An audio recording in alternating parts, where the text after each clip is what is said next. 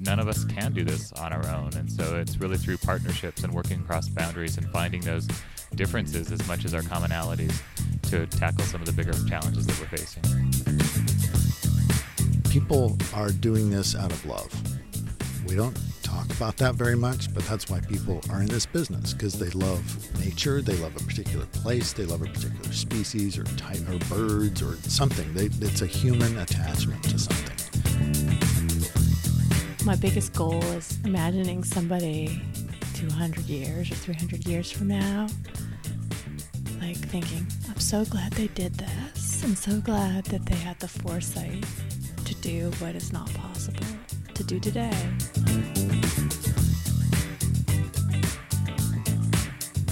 You're listening to Climate Hot Seat with Amanda Sesser.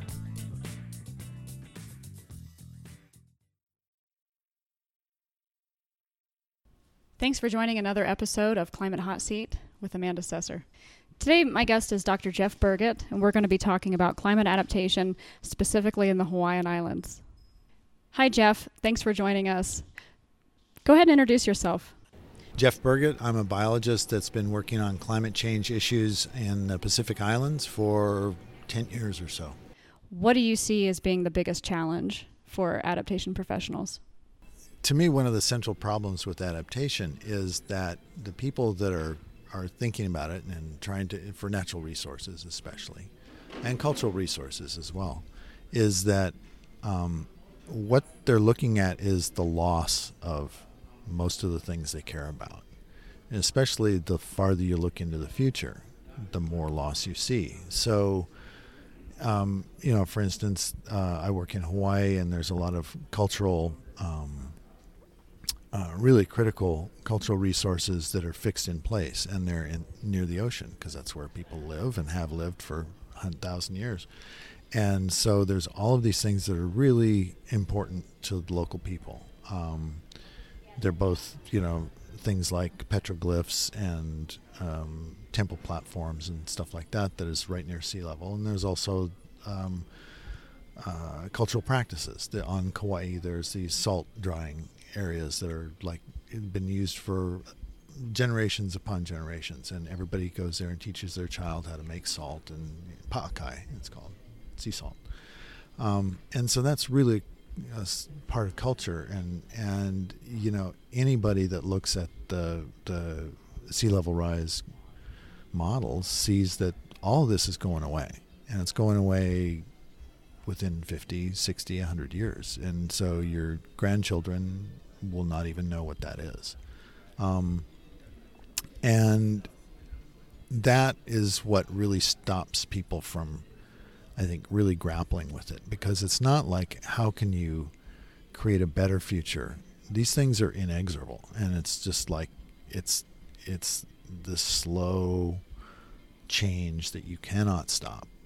Global climate change is something we can modify the trajectory a little bit if we really work hard, but so much is already in motion that when you start to talk to people about really what the long-term future is, it's so depressing. And there's so much loss involved that people, I think, for managers, especially managers of natural resources, you tend to look on the very short term. And the argument is very similar to that with working with endangered species has always been. It's like, well, I don't know what's coming 100 years from now, but if my thing still isn't alive by then, it doesn't matter, so I have to keep it alive until that future.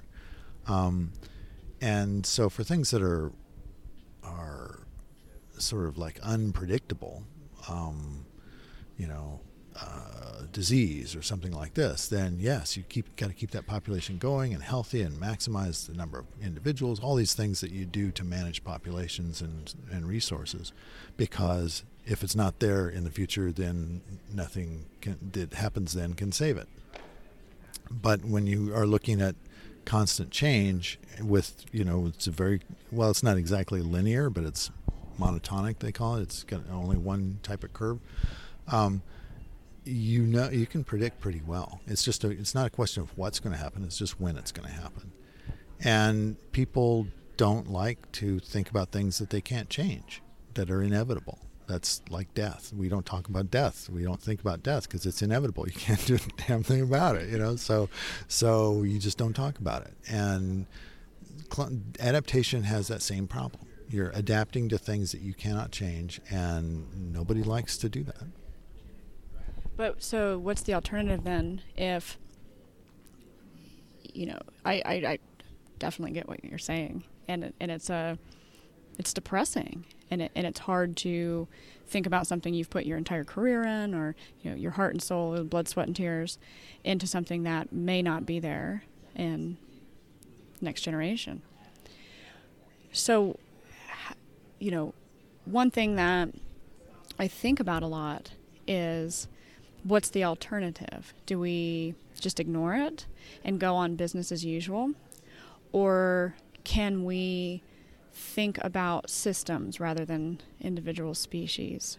I do think that there's a way, out of the clouds, I guess, to say that, if you think in systems approach, you might think, okay, we're going to try to maximize species diversity.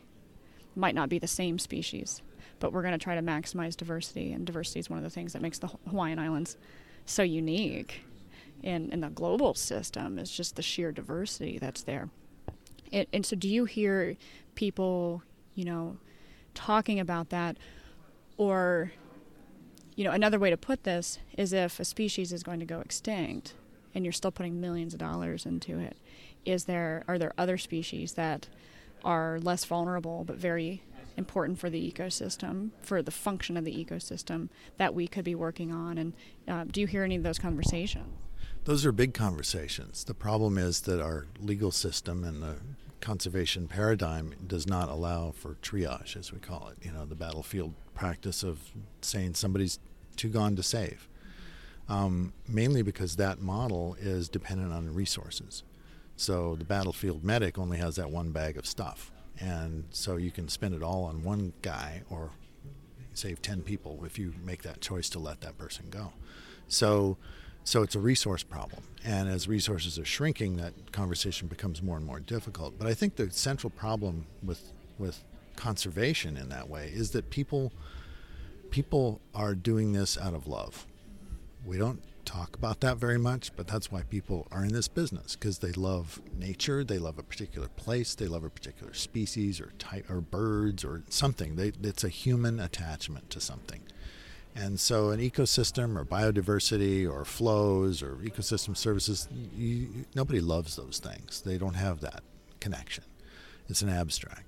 So you can work on trying to convince yourself, but you'll never have that, I just love this thing, So it's a human grief process, and there's ways to manage that. And people, throughout people's lives, they learn to do that. But our agencies and the meetings you go to, there's not a lot of discussion about managing grief. And I think it's interesting what you said a few minutes ago about death, and our society doesn't talk about death. If you look at indigenous cultures or Asian cultures, death is embraced as just part of life, and people talk about it. And there's a lot more social support in terms of helping us through that grief, and it's not ignored.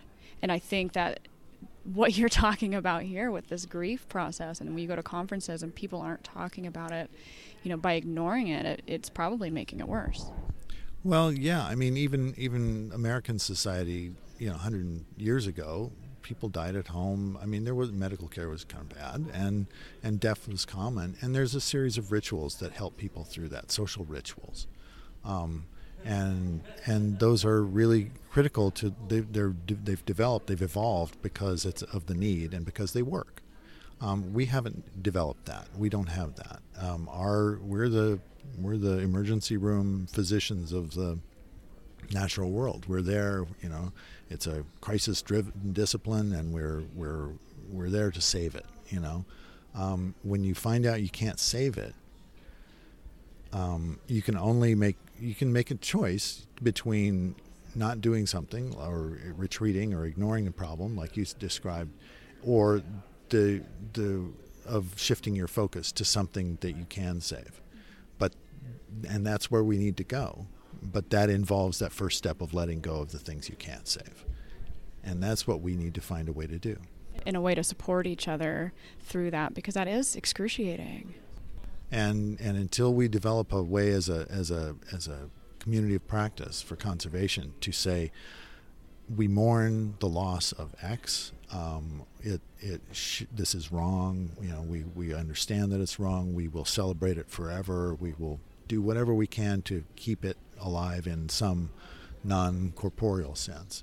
But we have to make the future better than it will be if we just focus on that. We have to choose the alternative that is better. And the problem with climate change and these inexorable changes is your choice isn't between a bad future and a good future. Your choice is between a bad future and a slightly less bad future, or less sucky future. You can't make the world happy and bright again for your thing, because it's not going to be that way. But you do have the responsibility as a professional and as somebody who loves this stuff to do what you can to save as much as you can, or shift your focus to be more effective. If you're not effective, you're actually kind of betraying what you're there to do. Yeah, and I think about it, so I see a lot of islands thinking, system thinking, in the way that you're describing that. In other regions that aren't a couple dozen meters above sea level, we try to get stakeholders. Yes, there undoubtedly will be things that are caused by climate change, impacts of climate change, that put people at risk, make people vulnerable, or species or habitats at risk or vulnerable. But some things will get better. And, in interior Alaska, we often talk about the ability to grow our own food and not be as dependent on shipments coming in from the lower 48, which make us vulnerable as a society. If those shipments stop, then what happens to the population? So there's good things and bad things associated with these futures, these unknown futures. And I do think that as natural resource professionals and as people who work with communities, human communities, that we can direct some of those changes towards the things that are desirable and hopefully away from things that are undesirable. But on an island system, it's quite a bit different, because when you're dealing with sea level rise and the loss of land, so just for cultural values, like you were saying, for natural values, for species, for habitats, it is a little bit more depressing, I have to admit. Well, being a biologist in Hawaii is good training for learning about climate change, because it's just kind of a continual onslaught of invasive species and the loss of native species, and you get toughened to that. But those are fights that you can fight. If rats are eating your thing, you can build a rat fence and declare victory for now and feel great. But you can't build a fence against drought. You can't do the things against those inevitables. But I think you're right. In larger systems where things are moving across the landscape, there will be change, but it's not necessarily loss. It's that things have moved around, and you are you're able to see some good things out of that. But yeah, I always tend to say, but there's all this bad stuff. But no, that is definitely true. The problem there is that a lot of those things can't move fast enough across the landscape on their own. So we're tasked with an additional issue of whether to move things intentionally, and you may screw up. But if you don't do that, your system won't prosper. So there's a lot of work to do, but I think we haven't as a discipline decided that we actually need to do that. There's a lot of people that aren't on board with changing anything. Well, and the conservation ethic that has come from the 60s and 70s in this country has been that naturalness is good, that humans oftentimes are bad, and that we have to be hands off and allow nature to be natural. And that what you're just talking about, I hear a lot in conversations about the Anthropocene, that nothing's natural anymore because we are messing with everything in the entire climate system. And so it's our responsibility to take a more active role in this age of non-naturalness. The world is no longer natural. I mean, we have changed just about any aspect you can of the world you can find has been changed already. So, it's our footprint that's doing that. So, yeah, you're right. I think that just says we have now taken on responsibility inadvertently for the future of the Earth. And that's beyond any of our current philosophies, which are medieval in origin or early Enlightenment. That's where we formed our ideas. We have no philosophical structure or societal structure that's up for the challenge here. We have to invent a new way of thinking. And something you said earlier, that we don't have the laws that allow us to do triage. And immediately I thought of the Endangered Species Act. It requires us, mandates us by law, that we must take care of these species and keep them from going extinct. Right. So, and with diminishing resources, inevitably that becomes the entire budget. And then species that you probably could save won't get the budget, or species that might be keystone species or ecosystem modifiers or something like that, then could be could benefit from those resources, but they're not going to get them because you're spending all your time and money on an endangered species that, not saying this for all endangered species. We have a lot of success stories of bringing back the American alligator and the bald eagle, and that list goes on and on and on of species that we have been able to change their future and keep them from going extinct. But with climate change, like we were saying, there will be winners and losers. Some species will be lost. Yeah, most of the species in Hawaii are affected by things like invasive species that can't be controlled. So the law was designed to deal with human-made problems that are controllable at the local scale or at the national scale.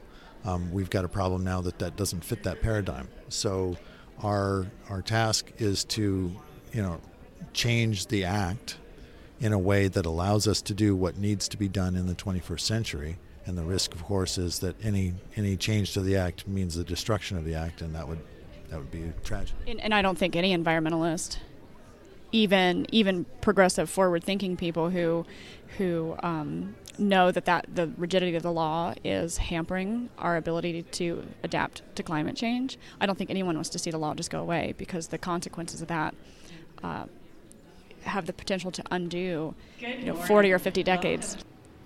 How do you see these challenges that you've brought up being affected by the new administration? Are you worried about funding cuts to your programs? Are you worried about political barriers to achieving some of these difficult results, these difficult tasks? I think the administration that's now in power is anti-science. It's backward looking. It's not about the future. It's about recreating a past that never really existed. And it's not into collective action. It believes that working together at a global level or even at a national level to solve problems that affect everyone is not where that's not where they're from. So I see that this is a 4 years that we just have to endure, try to maintain what we can and get through it, because the future is about something different. It's about change, and it's about getting ready for a new world and making it happen. And that's not what this administration is all about. How would you describe collective action? Collective action is bringing a lot of knowledgeable people from all sectors together to attack a problem that transcends the ability of any one party in the broad sense. So in terms of the Paris Agreement is a great example of collective action. It's non-coercive, but it's It's facing a problem together that nobody can solve alone. And so all of our problems now are at such a scale that that's required. Rose just drove up. Yeah. You just saw her. Okay. The cab. So, that's finding a way to work together on big problems and create solutions that can not be created without a huge amount of effort by many different parties. That's the way to solve these problems. That's the way to address them.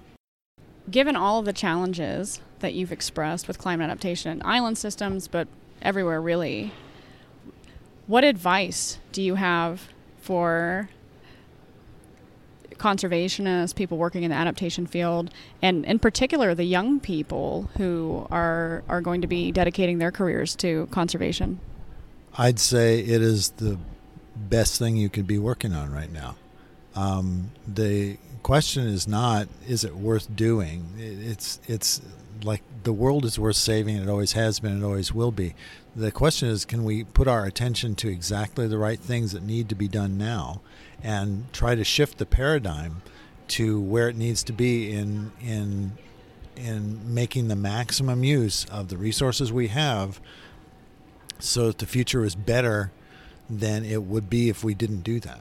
I mean, that's the choice we have, is to apply effort, our own effort, our lives, our careers, the funds that are available from the public and any other source to create the less sucky future, as I said before, but actually that's the best future possible. So it's always been about creating a better future, but now the choice is between better in the sense of what will otherwise happen if we don't get our act together. And so, but we need the tools to be able to do that, both the mental tools, the spiritual tools, and the legal tools to create the future that needs to be envisioned and made manifest by our work, with the full knowledge that we are in for a huge ride and a lot of surprises. I mean, the change between now and the end of the century under some of these models is the same as the change between the depths of the Ice Age and now. So that's the kind of change we're trying to shepherd these systems through and the species through. And so when you see it as that magnitude, you realize things are going to fall away and the future is going to be very different. But what could it be if we all approach this as the big task at hand and really dedicate our lives to making that world a world where wildlife still exists, where people can enjoy it, where natural systems are still functioning. It's an enormous challenge. There's nothing better to be working on. Everything I've said is as my role as a private citizen and not as anybody affiliated with any government institution. Thanks, Jeff. Thank you. If you have requests on topics for future episodes, please let us know. If you would like us to feature your work on adaptation, transformation, or sustainability solutions, we would love to hear from you. Look for more episodes of Climate Hot Seat on 21sustainability.com. Climate change isn't something that one person or one country is going to solve alone. But by working together, we can not only solve present challenges, but we can create a more just, equitable world to live in at the same time. This is a 21 Sustainability production. Editing by Jason Mitson. Music by Lee Roosevelt. Follow me on Twitter @Professor Sesser.